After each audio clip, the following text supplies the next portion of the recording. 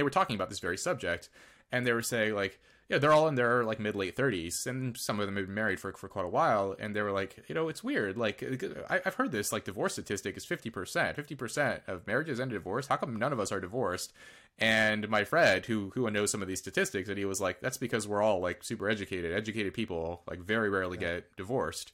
And we can go into the reasons for why that might be, but I think those two things are important to keep in mind. So the divorce rate appears to have diminished considerably, and then also to keep in mind your individual context and situation, rather than just thinking like, oh, a divorce rate 50%, flip a coin, you might get divorced. That may not be true for your specific situation, right?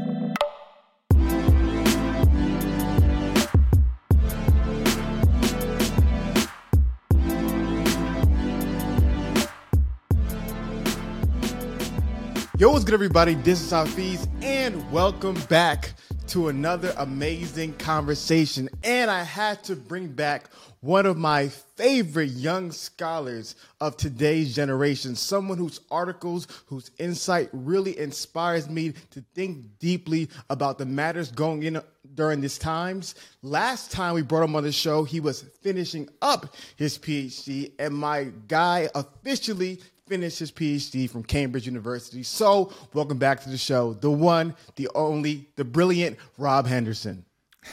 Thanks, Hafiz. Thank you. It's great to be here. So, Rob, are you officially Dr. Henderson? Is that your new title nowadays? Yeah, that's right. Finished up the PhD, so I'm officially a fake doctor, PhD. So, yeah, man, feels good. Feels good to finally reach that cross that finishing line. So, Rob, I got a real question for you, man. In order for me to get the respect that you get in the academic community, do I have to go to school? Not necessarily. I think it helps. I mean, it all depends on what your goals are, what you're optimizing for. If you want to become a professor, be an academic, write scholarly papers, that kind of thing, then yeah, you'll have to. I mean, more than likely, you'll have to get a PhD.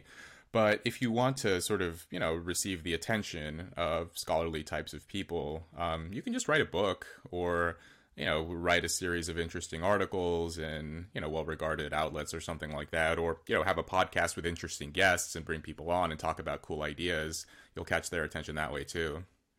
Yeah. No, because I've been kicking that idea around for quite a long time.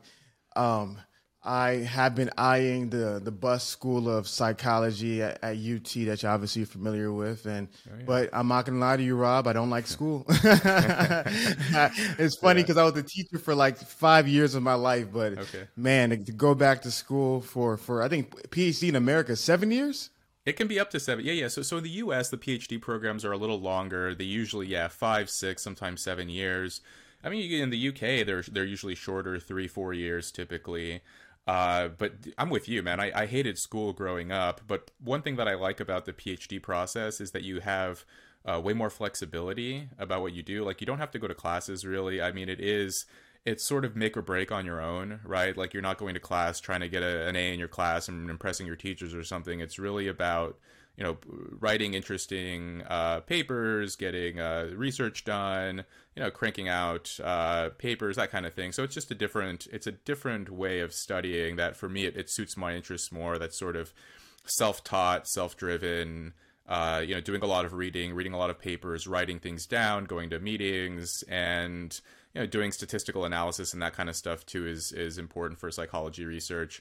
But generally, for me, it suits my temperament more because it's funny because I was in the military but I don't like being told what to do. So for me, it was like, it was a perfect fit for my temperament, I think. But, again, it depends. Like, I get these questions a lot from people, people who are finishing up their undergrad will email me, hey, should I do a PhD in psychology? I really like, David Buss's stuff, or Steven Pinker or Jordan Peterson, these big time psychologists, these guys, really interesting ideas, and I want to continue on that track. But again, like if you want to be a professor, be an academic, and live that kind of scholarly life, then yeah, it's probably a good decision. Although even then, it's so hard to get a job in the academic career field. But if you just want to like indulge your interests and your curiosities and just learn more about the world, I actually think what you're doing may be a better way to do that, in that you can talk to anyone in the world on your podcast. You can have, all these big time psychologists and social scientists and interesting people on, and sort of glean the best of their ideas and their knowledge in that way. So again, yeah, it all sort of depends what you want, right? Yeah, no, that makes perfect sense, because I think for me, one of the biggest things that I've loved so much about you and your work is I think there's like a universal respect when you're an academic.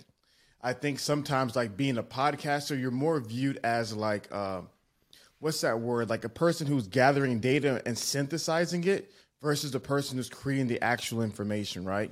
And so to me, I've kicked these ideas around. I know for me, I wouldn't want to live in Austin, so that plays a little bit of a factor into it. Can I ask why? Can I ask why? Why don't you want to live in Austin?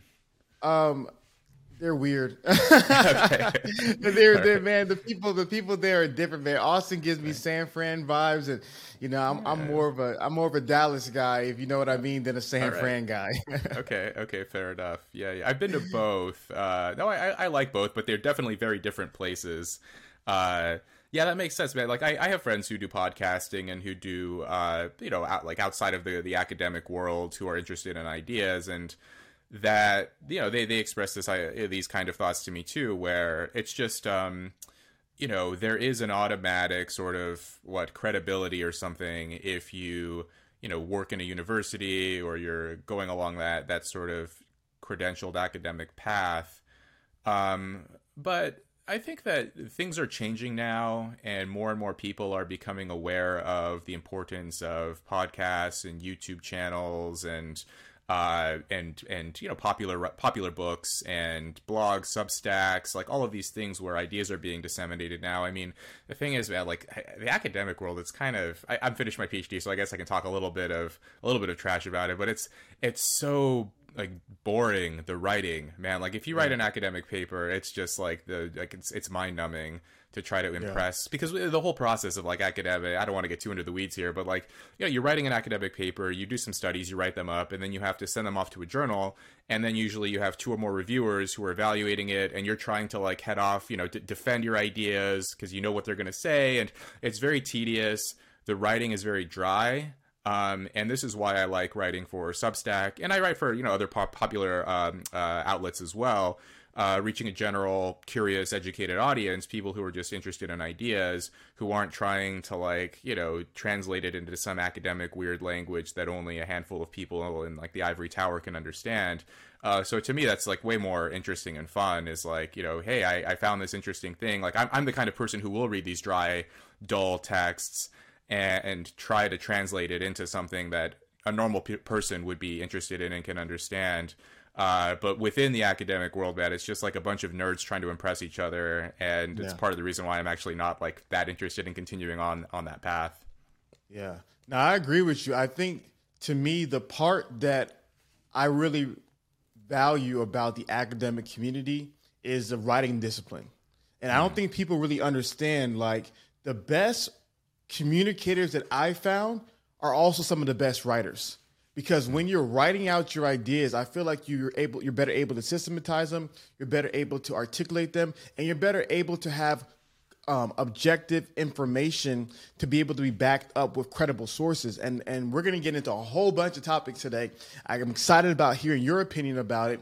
But one of the biggest things I've seen, me and my friend Francis, we talk about this all the time, with the deconstruction of modern institutions, right? So like modernism taught us that the institutions, science and reason and rationale will take us to utopia. World War II happened. It was like, oh my gosh, it almost brought us to destruction, right? Then you entered into, postmodernism. And in postmodernism, what you see is this rise of neo-Marxist ideologies. I'm going to bore you with the facts, but you see a rise in postmodern ideologies, and one of the biggest things is a question of institutions, right? So, like these institutions, capitalism, democracy, the patriarchy, whatever it may be, marriage, have been under attack under postmodernism. And so, what I've seen is that also higher learning and academia has been under attack as well, and rightfully so, right? And so now the credibility, and we question why did we do things this way for so long, and and now is it producing healthy or unhealthy results? But what I've seen, I think you looking at it from the academic side has a really great perspective. But what I've seen from the layman side is that now there's a bunch of people online who think they're Rob Henderson. There's a bunch of people online because they have Google and because they can search something, because they can go on a website that may or may not be credible, most likely it's not, and put a bunch of ideas together. These individuals now believe that they are true social scientists in the way that a Rob Henderson, who actually really studied the craft diligently, a guy like a Godside, Dr. Peterson, Steven Pinker at XYZ, Dr. David Buss, who studied the craft diligently, has a robust insight and awareness. And so I've seen the rise of these pseudo social scientists in today's world communicating these ideas and some of their studies and their ideologies that are false, and people who are in the academic community, such as yourself, don't ever take them seriously, but they easily confuse and trick the layman. That's a good point, Hafiz. I read an article a couple of months ago in the Washington Post, and it was about like mental health influencers on TikTok. And these people who did not have any, professional credentialed expertise in psychology or clinical, mental health issues, anything like that. But they were, sort of skimming articles and taking, a piece from this article here and something there and making these very quick and clever 15-second TikTok videos and accruing hundreds of thousands, or in some cases like million-plus followers on TikTok. And people are listening to them and taking them seriously. And it's just by dint of the fact, this person has 500,000 followers, therefore they must know what they're talking about.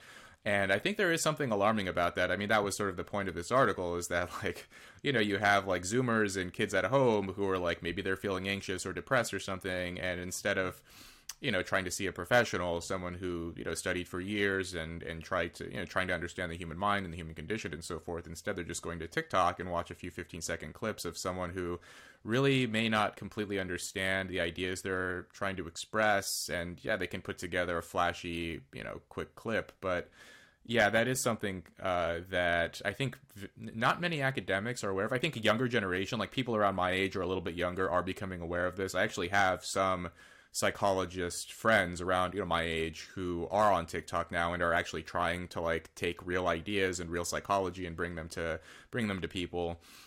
But the older, like, establishment academics have no idea, like, what's going on out there. They don't know what TikTok is. They don't, like, they barely know what YouTube is in some cases.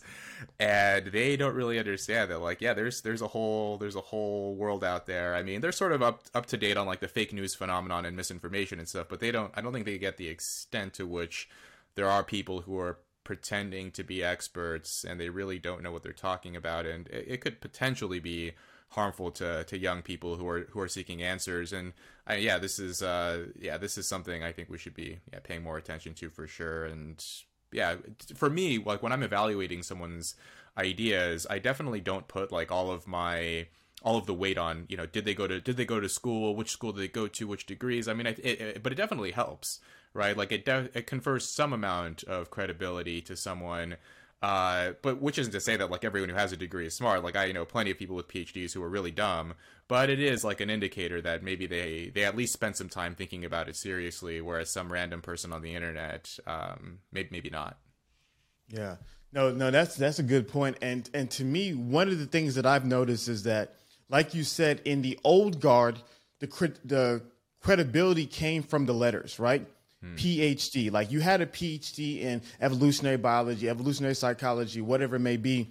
The PhD gave you the credibility. But obviously, as we know how the PhD programs work and all the issues with modern higher education, a lot of people now question just because you have a PhD doesn't mean that you're intellectual, and you're 100% right. There's tons of people who have PhDs who may not be the most intelligent. I think it's disrespectful to say they're not intelligent, right? But not be the most intelligent person in their field.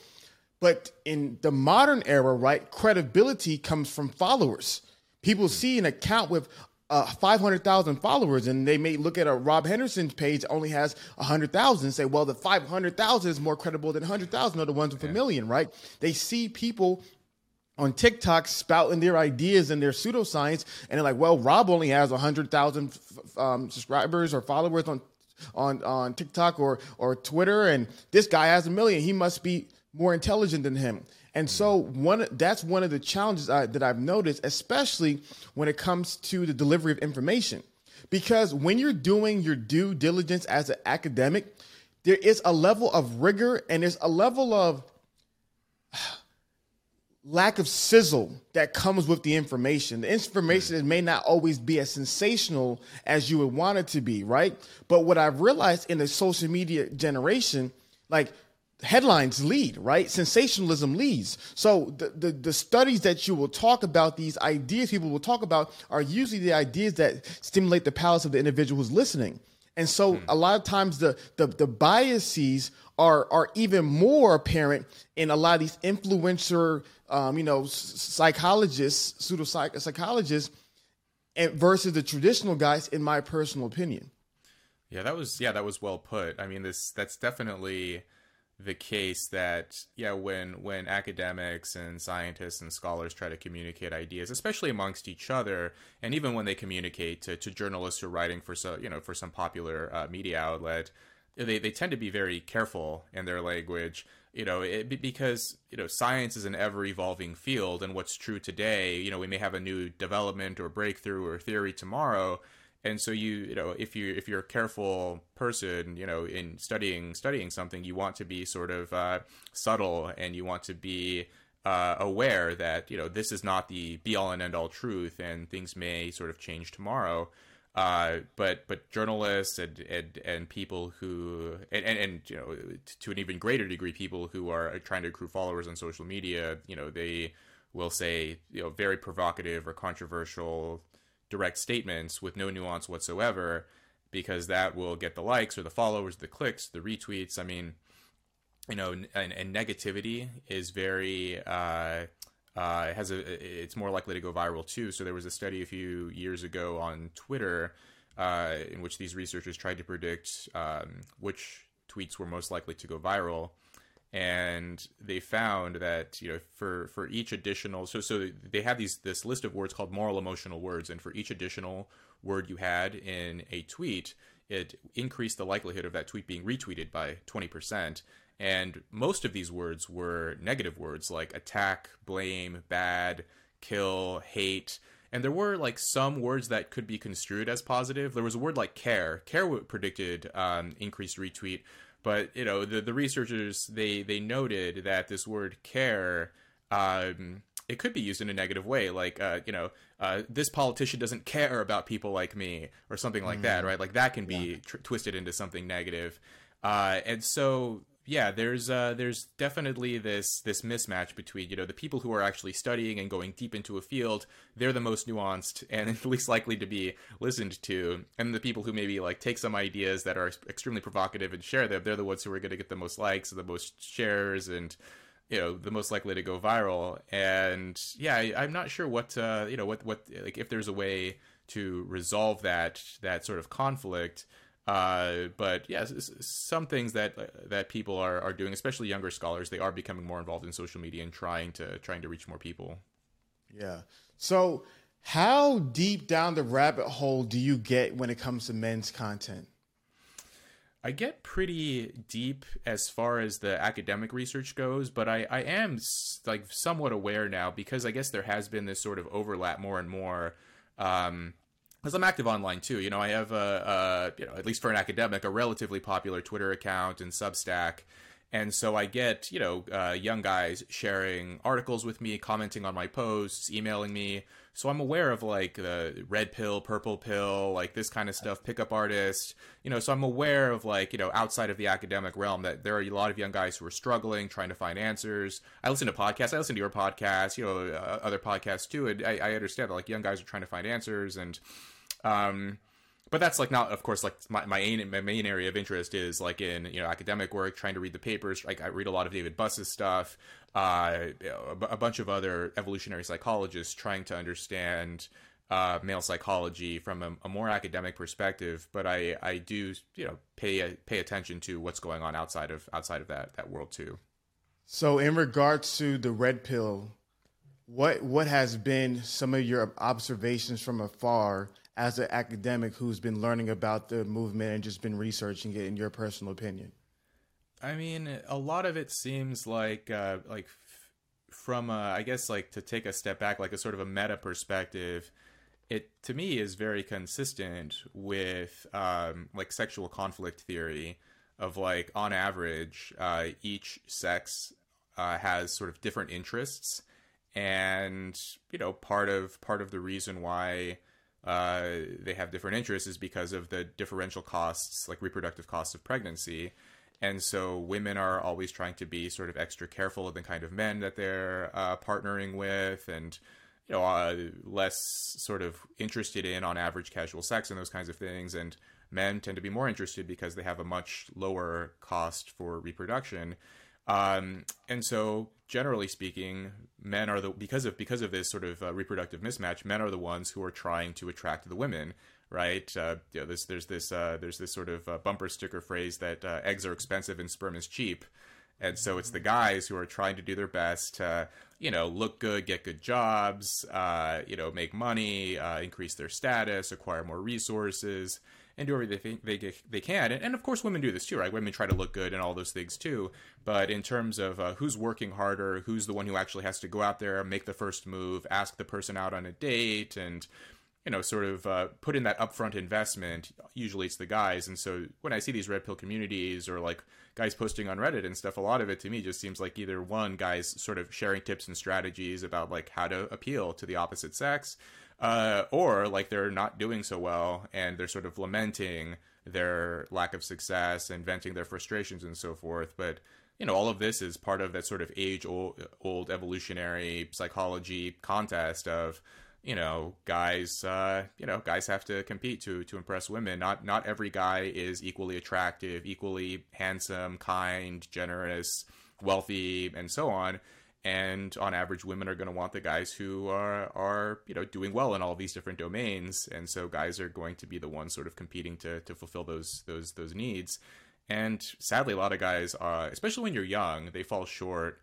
And I've noticed that like young guys tend to, and you and I can talk more deeply about this too, but I think a lot of young guys sort of mistake their current situation as this is how it's always going to be, right? When you're 19, like almost every single 19-year-old guy is a loser. Like that's just the reality. And like I think a lot of young guys, and I was like this too. Like I remember being like depressed, on a military base when I was 19. Like it was just me and all like my other like loser friends drinking cheap beer. Like girls don't like, well, first of all, it's all guys anyway. And like we couldn't go to bars, like girls. And I remember just thinking like, is this my life now? Like, am I never going to get a girlfriend? Like it just feeling so sad. And I think a lot of young guys are like that, right? They're 19. They're not making much money. They're not very educated. They're not very successful in their careers. They just sort of overlearn from their current situation and think like, oh, this is my life now. And it's things change, man. Like as long as you sort of keep your focus and concentrate, things can change. 100%. We'll definitely get into that as well. So now I think your overview was really interesting, and I'm going to share some of my ideas. I want to bounce them off you, and everything that I say, I want you to personally research it, right? I want you to do your research and to be able to see like, because everyone has their own biases, but I just want to bounce these ideas with you. So, similar to you, I agree that from that 10,000 feet, 30,000 foot away view of red pill type content, it seems to be, like you said, we call it conflict strategy. Yeah, sexual conflict. Sexual conflict. Yeah, and so it seems to be this layman's analysis of different things that evolutionary biologists and people in the academic community know about not only human mating, but this is mating across most mammals, right? These are, the competitive nature is just true amongst a lot of mammalian species, as well as with different birds and reptiles as well. But what's interesting that I've seen is now that the individuals who are analyzing this information, they now extrapolate the information and then apply their own personal opinions and ideological bent to now communicate this to the people. So like imagine like one of your studies is this box, right? Let's say like this Play-Doh, right? So your study is this Play-Doh. The guy will then take the Play-Doh, which is the study, manipulate it based upon how he views it, and then now communicates it and disseminates it to the people. And so what I've seen is that they take a lot of these studies, but then they use the studies to reinforce negativity, nihilism, and resentment in the lives of men today, and to further perpetuate a lot of that 19-year-old animosity, right? Which is a real emotional feeling when you're at the bottom of the social hierarchy and you can't mate, right? They use that to perpetuate this 19-year-old animosity to then attract more people, because to your point, you said at the beginning, was negativity sells. Right? Like the story of the evolutionary biology story of, well, okay, at 19, it is really rough and it's difficult. But if you continue to build yourself up as a man, you continue to improve.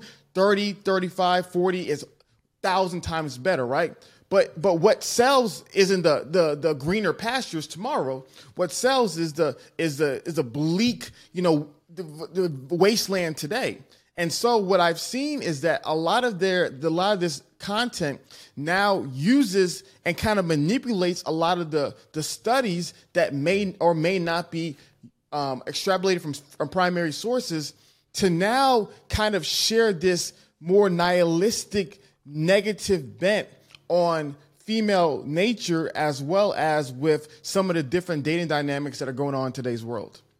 Yeah, that is interesting. Yeah, so some guys are like the sort of the incel idea. I mean, I don't know that much about it. I think you had a guy on here, William Costello. William Costello, yeah. He's great. I've seen his research on this, and it's really interesting. And it does seem like some of these, people will like weaponize their resentment, right? Like they'll read some papers and extract something. And sadly, like I've seen this happen. Like, I'll tweet a paper indicating, for example, like, oh, on average, women like men who are taller. And then I'll get these really sort of nasty comments about like, oh, it's over for the short guys, or like, these very like dark memes about, how, you're just never going to make it, right? Like you're not going to make it, that kind of thing. And it's really sad. And sometimes, I find myself occasionally second guessing, like, okay, so there's this paper, it's really interesting and it's based on empirical research, but if I tweet it, I'm like, now these guys are going to use this. I usually just tweet it anyway, just because like this is the truth, this is the facts, but people can do with it what they like. But there is something there where people will use the research to, promote some kind of twisted agenda. And I think a lot of it is probably due to misunderstanding of research too, where so much of the statistical analyses and the findings and the research, they're all based on averages. Right? Like, yes, on average, maybe, women prefer men who are like this, but that doesn't mean that if you don't have that thing, you're never going to get a girlfriend. Like, those are two different things. Like, yes, there's a correlation, it's statistically significant, but it doesn't mean, and like a lot of these guys who think, oh, you'll never get a girlfriend, or you have to do X, Y, Z, and you're not good looking enough or tall enough or something. But something like, 60, 70% of young men are actually in relationships, and that 60 or 70% of men, most of them are like pretty regular guys, right? Like they're not all billionaire, rock star, movie stars or something. These are just like regular dudes who are doing their best to improve in their lives, just like anyone else. And so I think that's also important to keep in mind. Yeah, like if there's a study and it reaches a specific conclusion, there's a finding. These are based on averages. You shouldn't try to extrapolate from that this is the sort of permanent and enduring truth forever, and that means it's over for everyone else. There are plenty of people who are not who sort of break that trend, right? Like that's just how it's just a lot of it is based on misinterpretation of these findings, and there's also a lot of research that's uplifting and interesting as well, that can inspire and motivate people, but perhaps, like you're saying, right, like those kind of findings are just like less likely to go viral, or I've had times where I've shared something with a positive message and people will still try to like find holes in it or overturn it, because some people are just very committed, I think, to not wanting to improve their lives. And that's something that I can't understand. No, and I think that's the biggest thing that I've noticed in the culture of men is that rise in nihilism. And I personally attribute it to a lot of these unhealthy red pill adjacent or red pill type content creators who, in my opinion, like I said, what they're doing is that in the era of the internet, I love the point that you brought up initially, negativity sells. Negativity sells. And what happens is that, like, if Rob Henderson wants to write a paper, he has to do his research, right? And then this paper gets reviewed, right, by two people in the board or whatever it may be.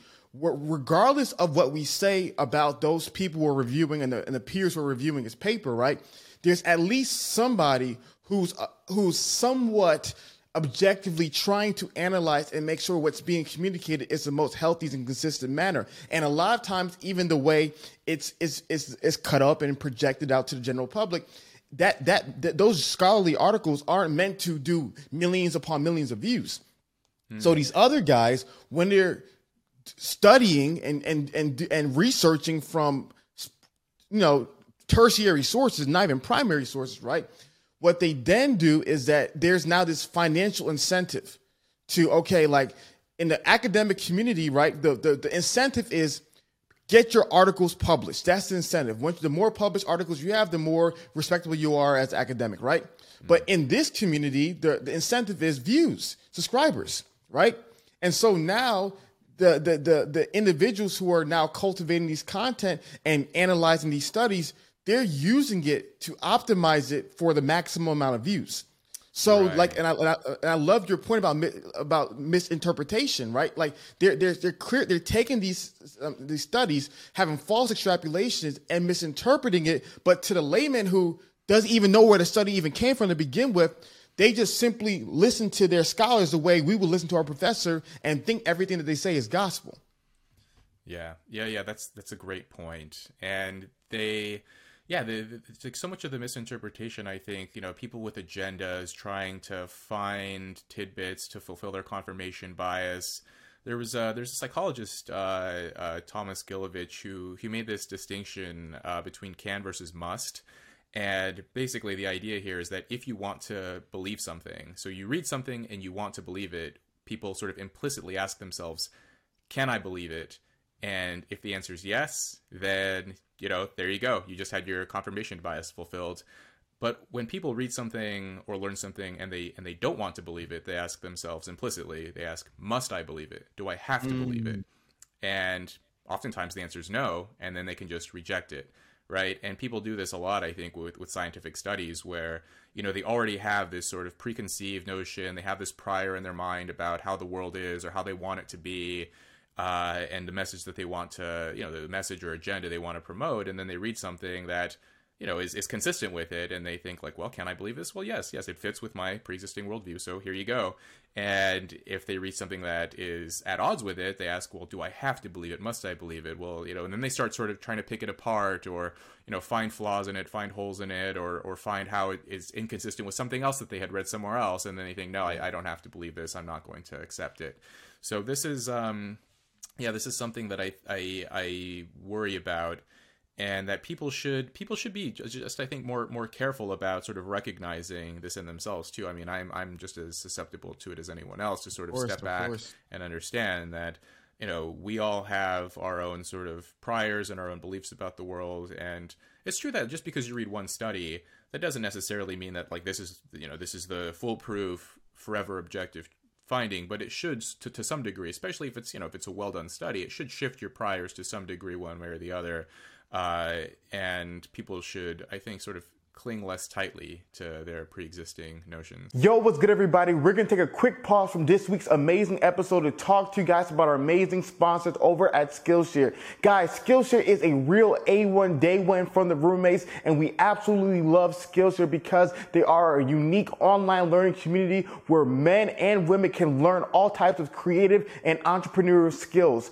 Man, so many men for the past years and the roommates have been learning, have been blossoming, have been transforming from Skillshare, because not only do you get the first month free to test it out, but Skillshare has such a vast library of courses, of resources that you guys can be able to tap into today. Go to Skillshare.com/roommates and take advantage of this opportunity. Guys, on the podcast, we meet so many amazing men and women who are so talented, but they didn't get their skills overnight. They had to master these things, and Skillshare gives you all the resources that you can be able to master your best self and tap into your full potential. So do not delay. Get on Skillshare today. Go to Skillshare.com/roommates. Trust me, you'll thank us later. And let's get back to this week's episode. Yeah, because I think for me, where do you primarily read most of your scholarly articles from? I mean, believe it or not, so Twitter is actually pretty good. So I follow a ton of professors and academics on Twitter. I go to Google Scholar too. I mean, I go through textbooks and, you know, a lot of the papers that you read. I mean, this is like just how the academic game works. If you read a paper, there's, you know, it's just filled with citations.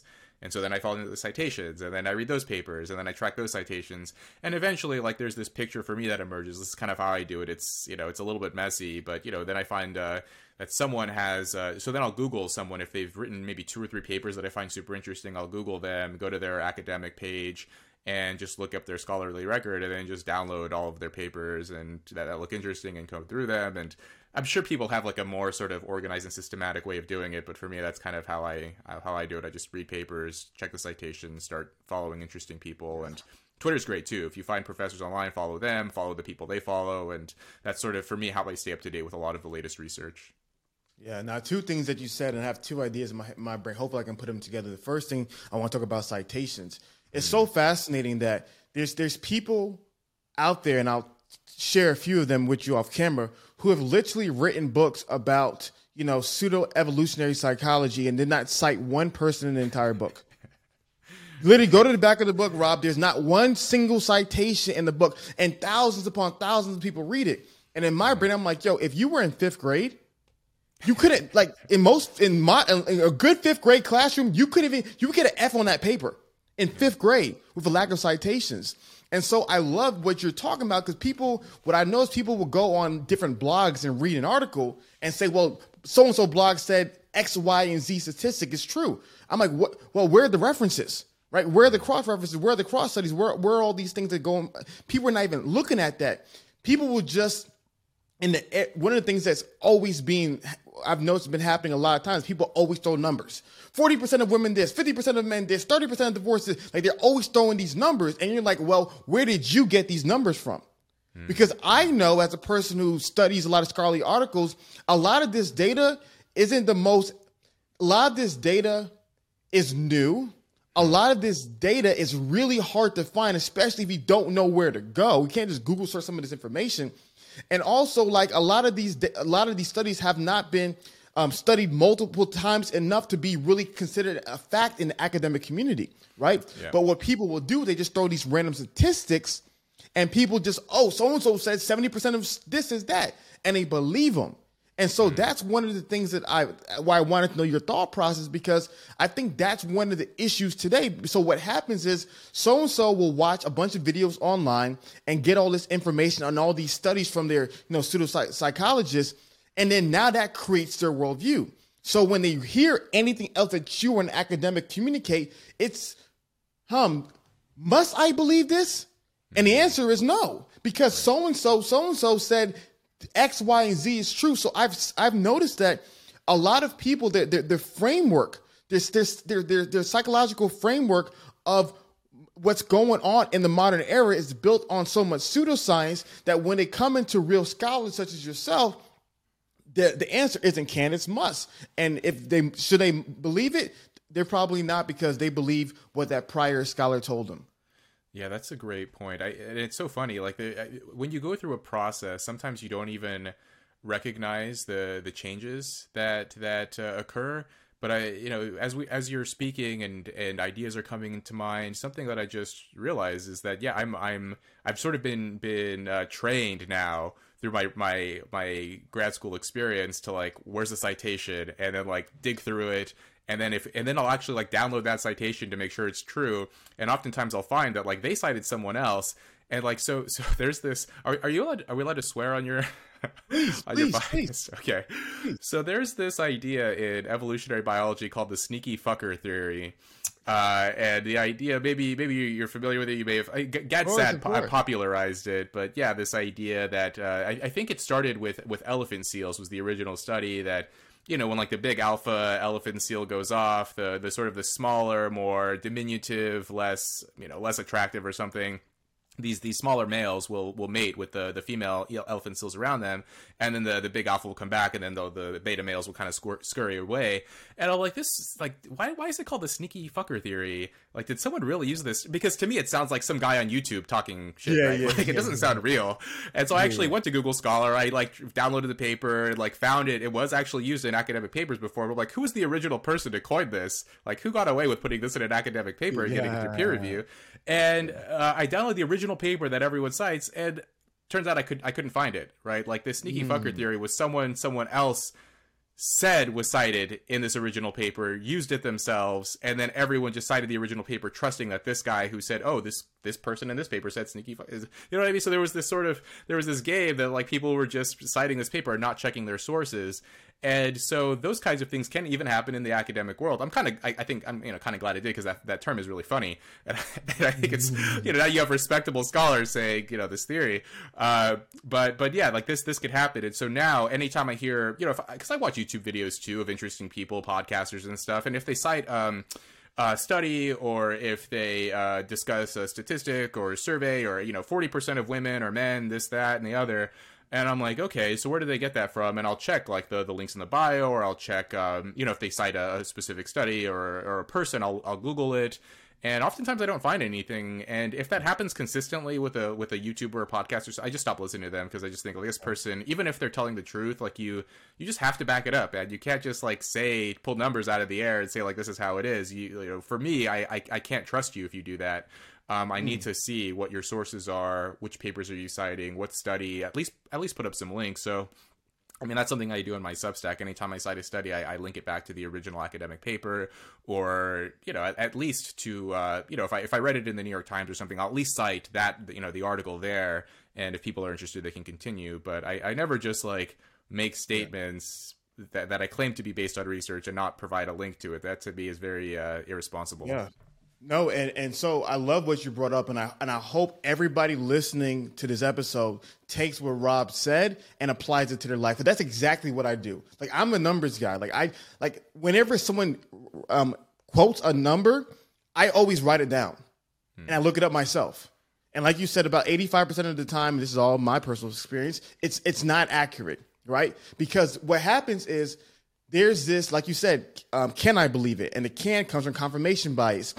If I feel like this is true, I don't look it up. So let's go political, right? 75% of Republicans actually believe that women should not be allowed to vote. If you are a left-leaning person, oh, that's right. Oh, yeah, that's true. Oh, yeah, of course. Oh, yeah, that makes sense. That makes perfect sense, right? Like, that makes sense, Or let's flip it, right? 75% of Democrats actually hate their children. Oh, yeah, I'm on the right. Oh, that's true. Yeah, it probably makes sense because they abort them. Right. So the confirmation bias allows you to be receptive of the information. But then on the flip side, I love your point. Then here's what happens with Musk. If the statistic goes against your confirmation bias, then it's automatic rejection. Right. It's automatic rejection. So going back to, if I'm a Republican, they say 75% of Republicans don't care about the poor. Of course not. That's not true. That can never be true. Right. So you easily receive what confirms your biases, and you easily reject what don't. So what I try to do is I say, I'm a human, so I'm naturally biased. It is what it is. We all are. But what I try to say is I say, okay, let me take that study. Don't receive it immediately. Don't reject it immediately, but analyze it. So I take it and I analyze it, and then I come to my conclusions afterwards. And I believe that's one of the things that I've seen in today's world doesn't happen. And so a lot of young men, they watch all these content creators on the internet. They're throwing all these numbers at them in this blitzkrieg fashion. And now they're receiving all these numbers. These numbers all become true. And they couldn't even cite a single article where that number originated from. Yeah. They see some guy on TikTok or Twitter or YouTube who has, X number of subscribers, seem really popular. And they just assume that, oh, well, this guy says, 50% of women like guys like this, and therefore, it must be true. And it's really, it's funny. Like, as we were talking about this, I'm thinking, like, so there was this study on this sort of confirmation bias and this can versus must distinction. And the study was really interesting. It's like I tell you, like, oh, you cite your sources. I can't remember the author of this paper, but if you just type out the words that I'm using, you can probably find it. You Google it. But the study was really funny. So they brought these people into a lab. And they filled up. I mean, basically the researchers filled up this glass, and it was just water. And then they gave participants strips of paper, and it was really just strips of paper, and it was really just water. But they told these participants, if you insert this strip of paper into the water, I think it was something like, put it in your mouth, add some saliva to it, put it in this water, and if it changes color, then that means that no. So in one condition, they told them that if it doesn't change color, if it just remains the same, then that means you don't have an illness and that you're safe and you're healthy and free to go.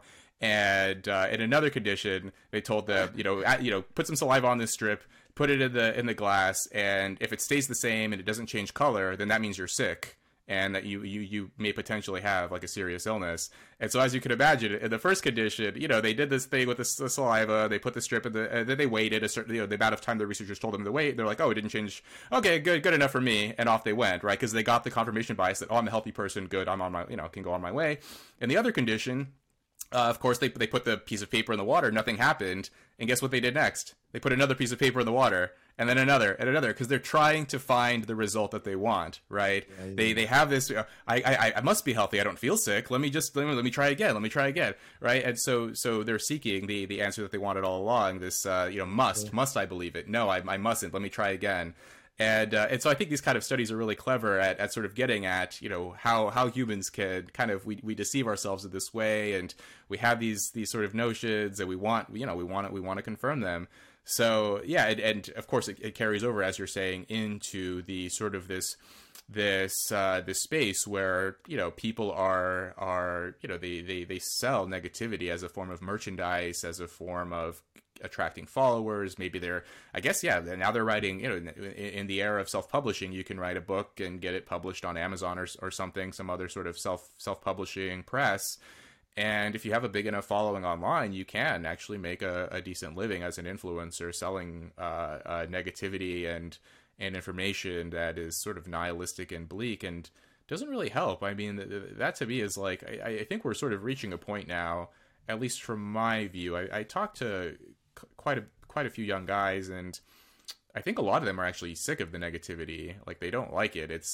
They actually like the sort of positive, upbeat messages, and I think there's a demand for it. People who are actually selling a positive message that you can change your life, and that it doesn't, you don't have to sort of be mired in pessimism and cynicism all the time. Yeah, no, that's really powerful. And something else that I've been, and I want to clarify. See, the difference between me and everybody else is I'll tell you I'm a pseudopsychologist. You know what I mean?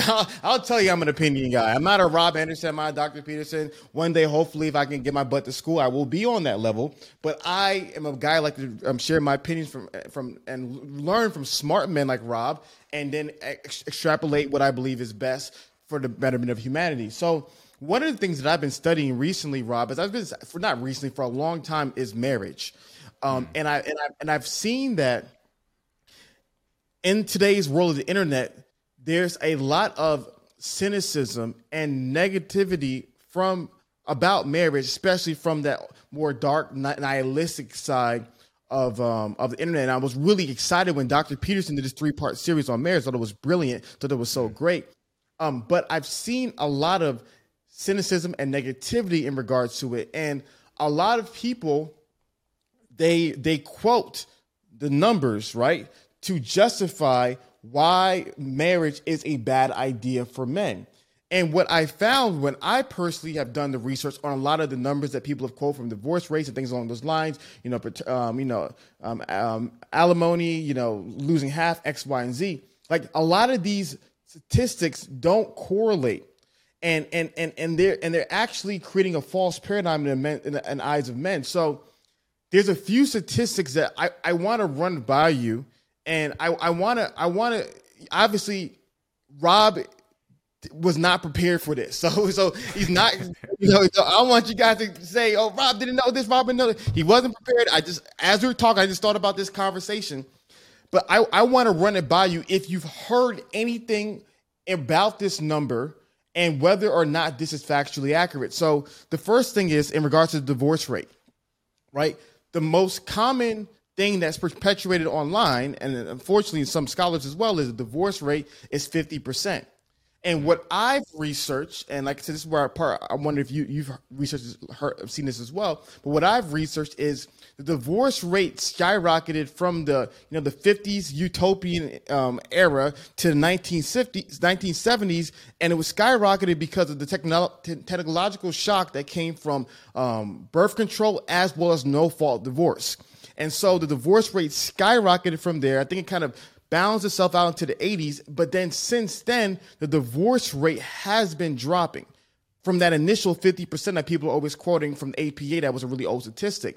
So in your opinion, have you heard anything about have you heard that the divorce rate is 50%, or have you heard that the divorce rate was 150% and it has been decreasing over the years in your academic communities? Yeah, well, I mean, I just read an article in Time fairly recently, and it reported that the divorce rate has declined to 39%, right? So that's a considerable drop from 50%.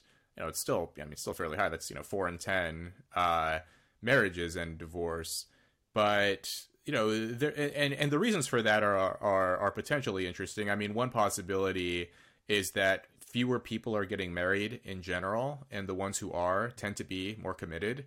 Right? I mean, in the past, historically, like when you were expected to get married and it was a sort of a cultural norm and there was all this pressure around you, a lot of people would get married, but then with the sudden introduction of no-fault divorce and, the ease with which people could separate, then, yeah, it would make sense that, 1 and 2 people, maybe they felt pressured, or maybe they didn't want to, or they just didn't want to work it out, or what have you. Maybe they were too young, so they get a divorce on the spot. But now that as marriage has sort of fallen out of favor, and fewer people getting married, and then the ones who are getting married tend to be more educated, they tend to earn more money, they tend to be sort of older, more set in their lives. Those kinds of people who are getting married nowadays are just generally less likely to get divorced anyway. The other thing to keep in mind is if you break down the divorce rates by education level. So for college-educated people, the divorce rate hovers around 8 to 10%. This is specifically for college-educated women, but college-educated women, overwhelmingly marry college-educated men. Women tend to like men who are at least as educated as themselves or earn at least as much as themselves. So college-educated women, divorce rate is 8 to 10%, pretty good odds, I think.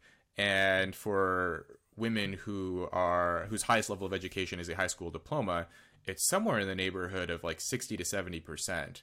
So there's this huge disparity. So you have this sort of snapshot statistic of 39% overall in the aggregate, but I think it's also important to sort of narrow that down, look at your individual characteristics, right? Me and my partner have, this kind of education, this kind of job. Do we have stable careers? And so on and so on.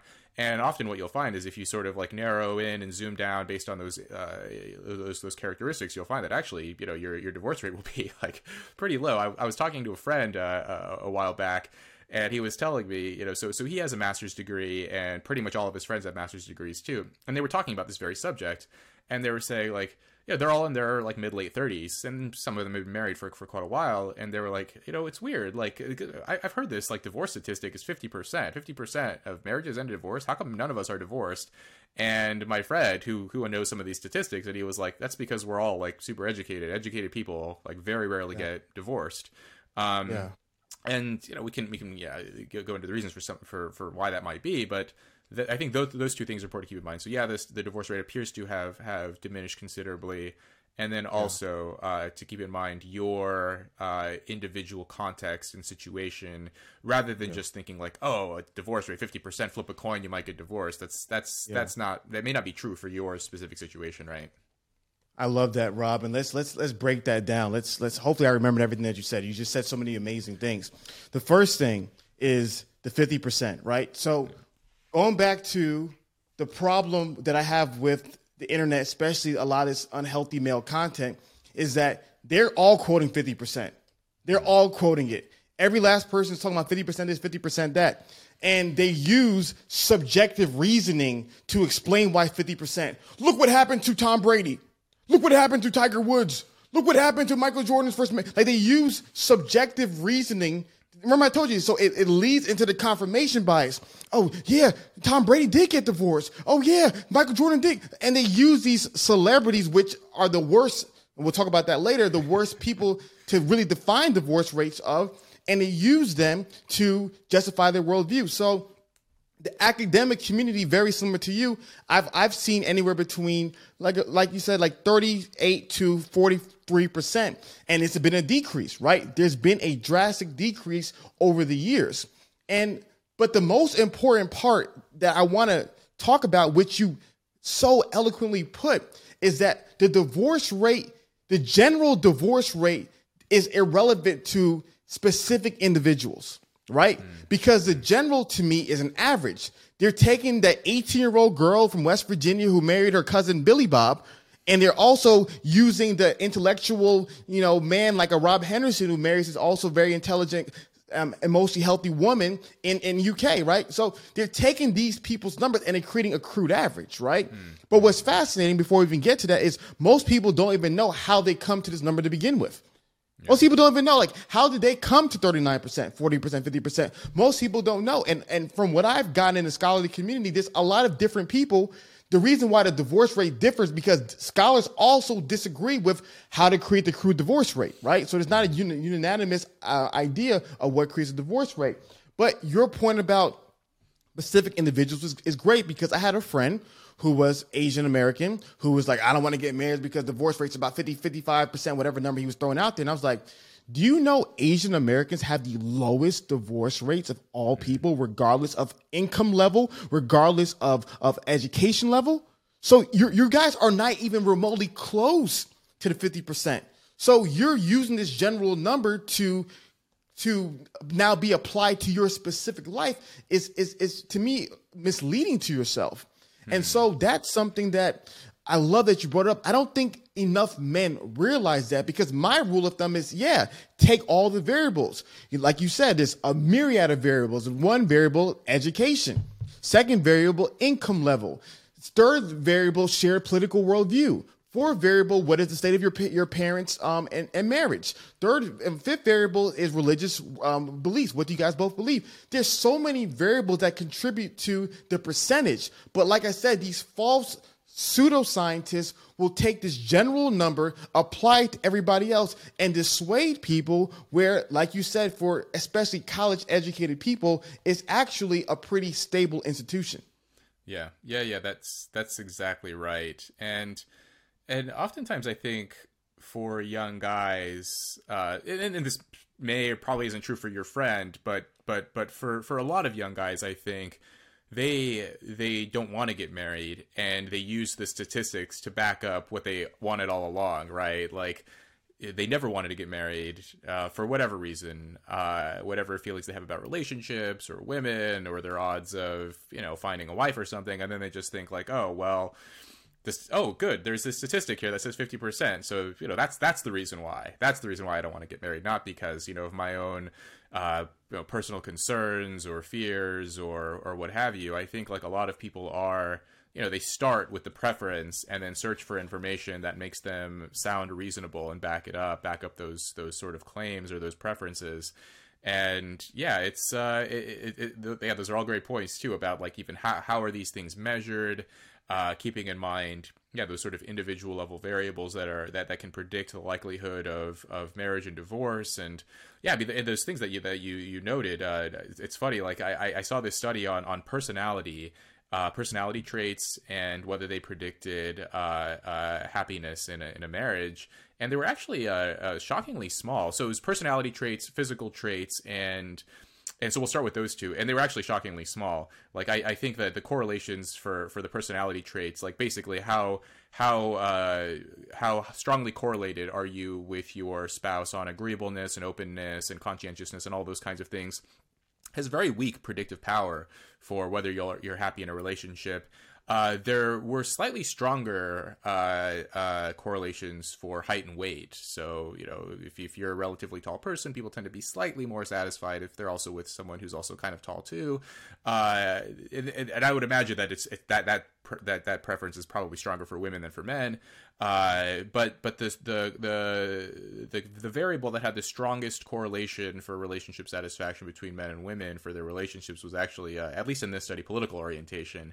And it was like extremely high, like by social science standards, it was like 0.5, 0.6, which is really high. It's like, if you want to be happy in your relationship, it's really important that basically, I think political orientation in this study was, I interpreted it really as a sort of a measure of values, right? Like, do you two share the sort of same principles, the same worldview, the same priorities in your life?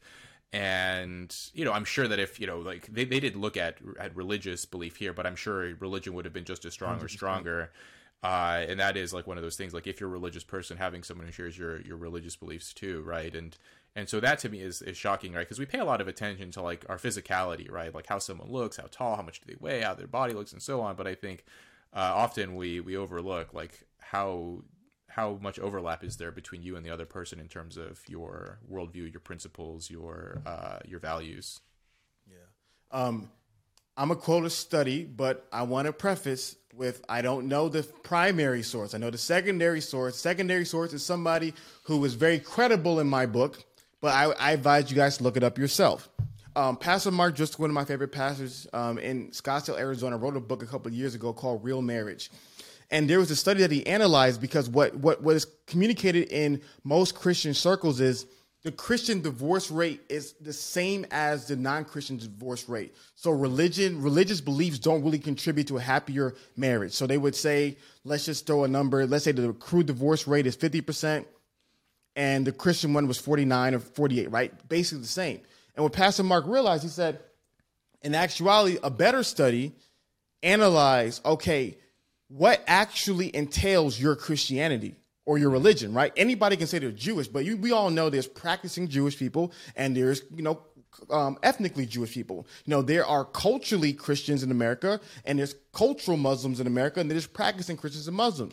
So when they analyze the variables of are you actively practicing your religion, right? Whether it's, reading your holy books, going to a place of worship, giving to the poor, like in couples that are actively practicing the religion, and I'm paraphrasing, I don't know the exact number, the divorce rate was probably like 2 or 3%. It was just so small. And so I love that you brought that up because people don't realize that. And it's fascinating because what I've seen is that, like, I always look at life as a number line, +5, -5, 0, right? That's how I look at life. So on the far left, I think about like the most extreme female idea as feminism, right? And the far right, I think about the most extreme male ideas is like incel, black pill types adjacent stuff, modern red pill-ish adjacent stuff. So what's interesting is that, like, when you hear a feminist talk about the wage gap, right? Like, and say, well, women earn 70% of the dollar on men, and then you quote whatever studies it is. We're like, well, in actuality, right, everybody nowadays knows there's nuance to the study. The variables are, you have to take into factor is that when you actually look at women in the same job fields of the same ages and all different variables, they actually earn the same as men. But they don't want to hear that nuance. They don't want to hear the nuance of that study. They just want to hear that women earn less than men because the patriarchy is holding us down, right? And then on the flip side, in the men's world, the divorce, the marriage and divorce, right? They're like, well, marriage is 50% of marriages and the divorce is a flip of a coin, no point of it. Well, in actuality, it depends on the individual, different factors. They don't want to hear that as well. So I found that interesting on both sides that, like you said, the data is subjective based upon your confirmation bias. And then another point I want to hear your opinion upon is that one of the other attacks on and criticisms of marriage is that, the idea of men getting divorced and then losing half their money. But what I saw from the studies that I was researching, I'm curious if you found this to be true as well, is that the more a man earns, the less the divorce rate is. And the less a man earns, the higher the divorce rate is. So the idea that women are divorcing, are marrying men to take their money and leave, statistically speaking, that's inaccurate. I'm curious if you saw similar patterns in your findings. Yeah. I mean, I've reviewed some of the work on marriage and divorce rates, and at least from what I understand, that's exactly right. That, you know, the people who are well educated, who earn lots of money, who work, you know, sort of occupationally prestigious jobs, you know, across the board, people who are just doing well in life tend to experience fewer divorces. And it's funny, right? Because I've actually shared this research with people before, and they'll say things like, you know, and what you said before, it's funny, like they'll point to like these isolated examples of, well, what about Tom Brady? What about Tiger Woods? Like they'll throw out, so and so with, you know, some billionaire who's been divorced 3 times or something, and it's like, you know, you could play that game all day, but like, you know, that's because like oftentimes celebrity divorces, you know, those headlines get clicks, they get eyeballs, right? Like no one's going to write an article saying, you know, a billionaire happily married for 35 years with his wife, right? But they'd love to say, like, you know, billionaire on his 3rd divorce, like, and that's what sticks in people's minds, right? Like, there's tons of guys who are, you know, extremely successful athletes or celebrities and so on who've been happily married, and we've never heard about them because, you know, no one's going to click on the article about like why someone's marriage has been so sort of, you know, successful and quiet and not at all sort of troublesome. So yeah, that's a good point too, is like sort of what are you not seeing? And this is actually like a mental habit I've tried to adopt, whenever I hear any kind of statistic or finding or just sort of an anecdotal observation, is what are you not seeing, right? Mm-hmm. Whether it's a person giving you a fact, whether it's you know, a media article or clip or a headline trying to get you to see something or pay attention to something, is what am I not seeing here, or what could be a potential reason why this wouldn't be the case, or, you know, what are the biases that may be involved here. And so, like, for me, this has helped me to sort of think more clearly in my life.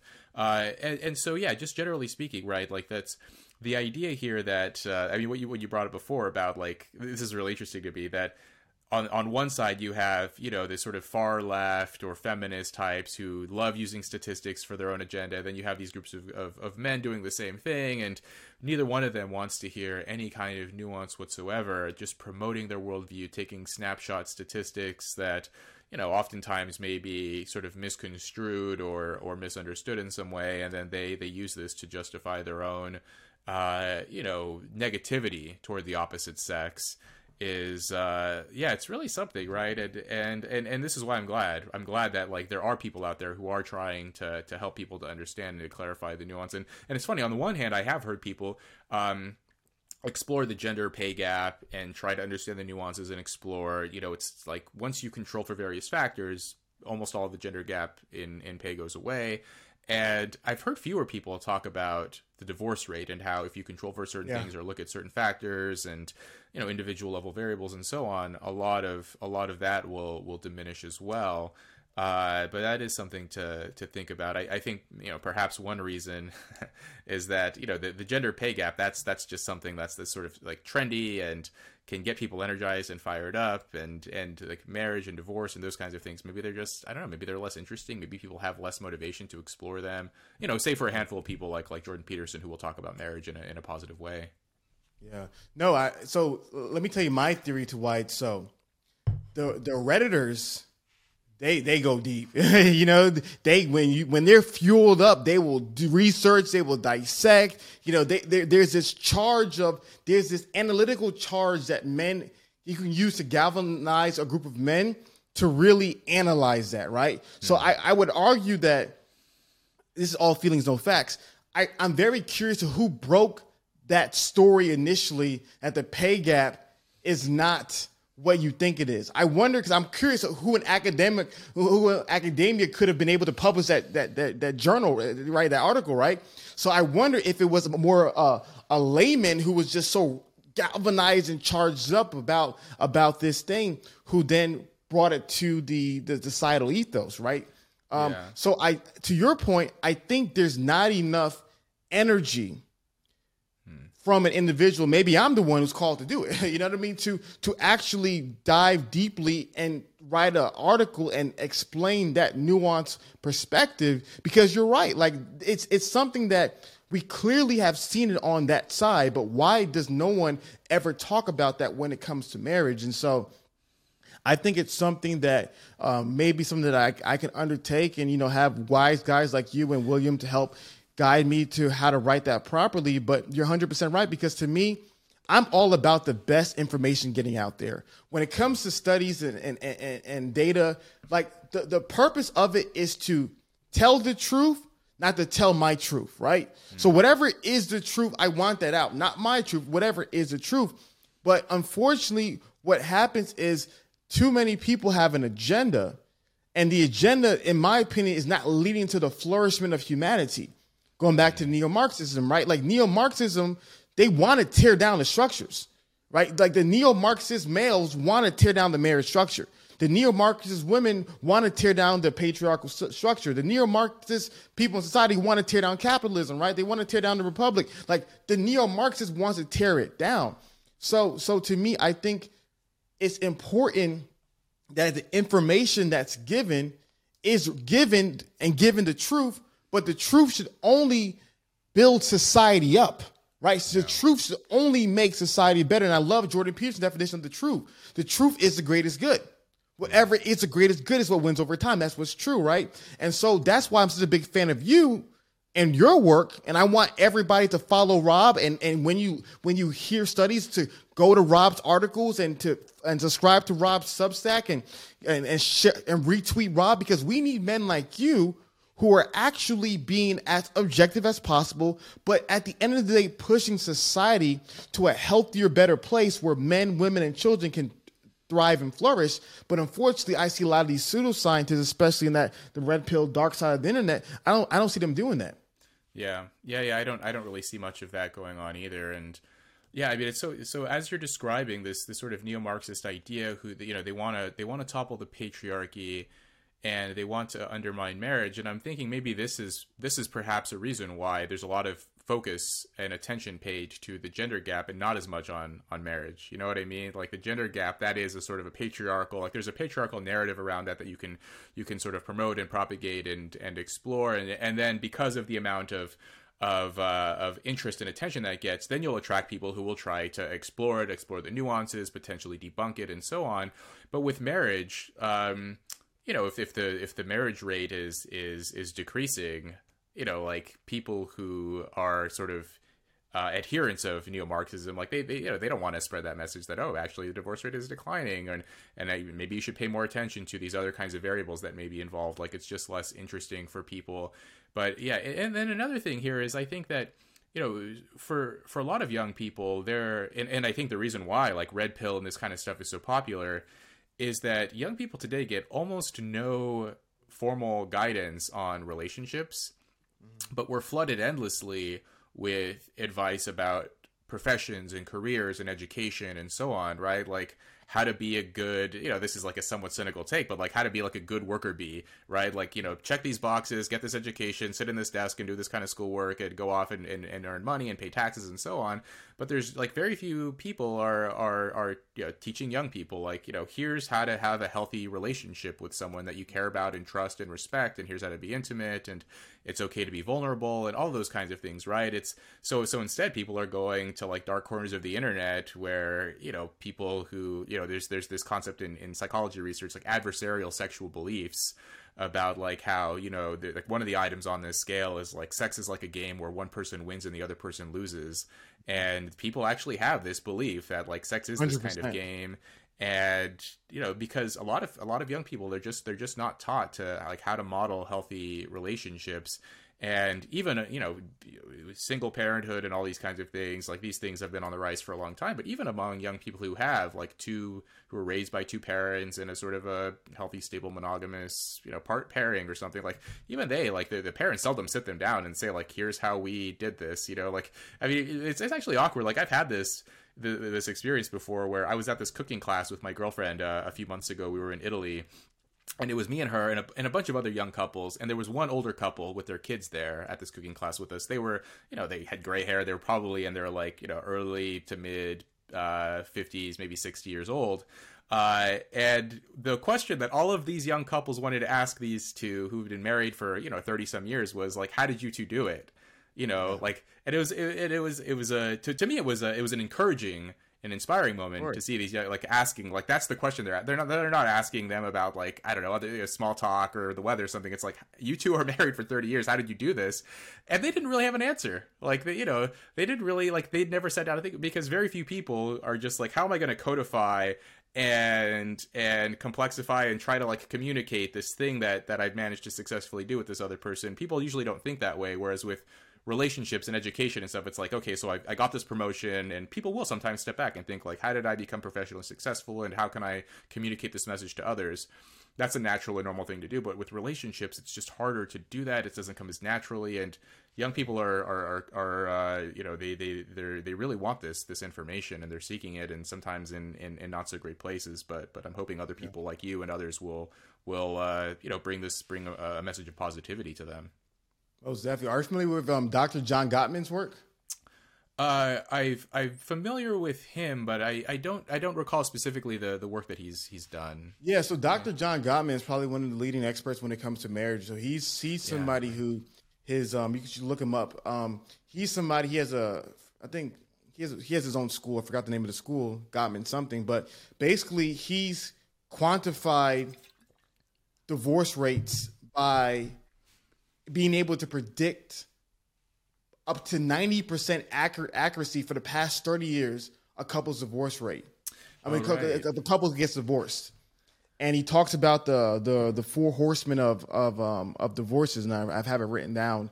And so he's somebody who's really codified the process of for the past 30 years he's been studying this material in Seattle, I believe, and he's a great expert in the field.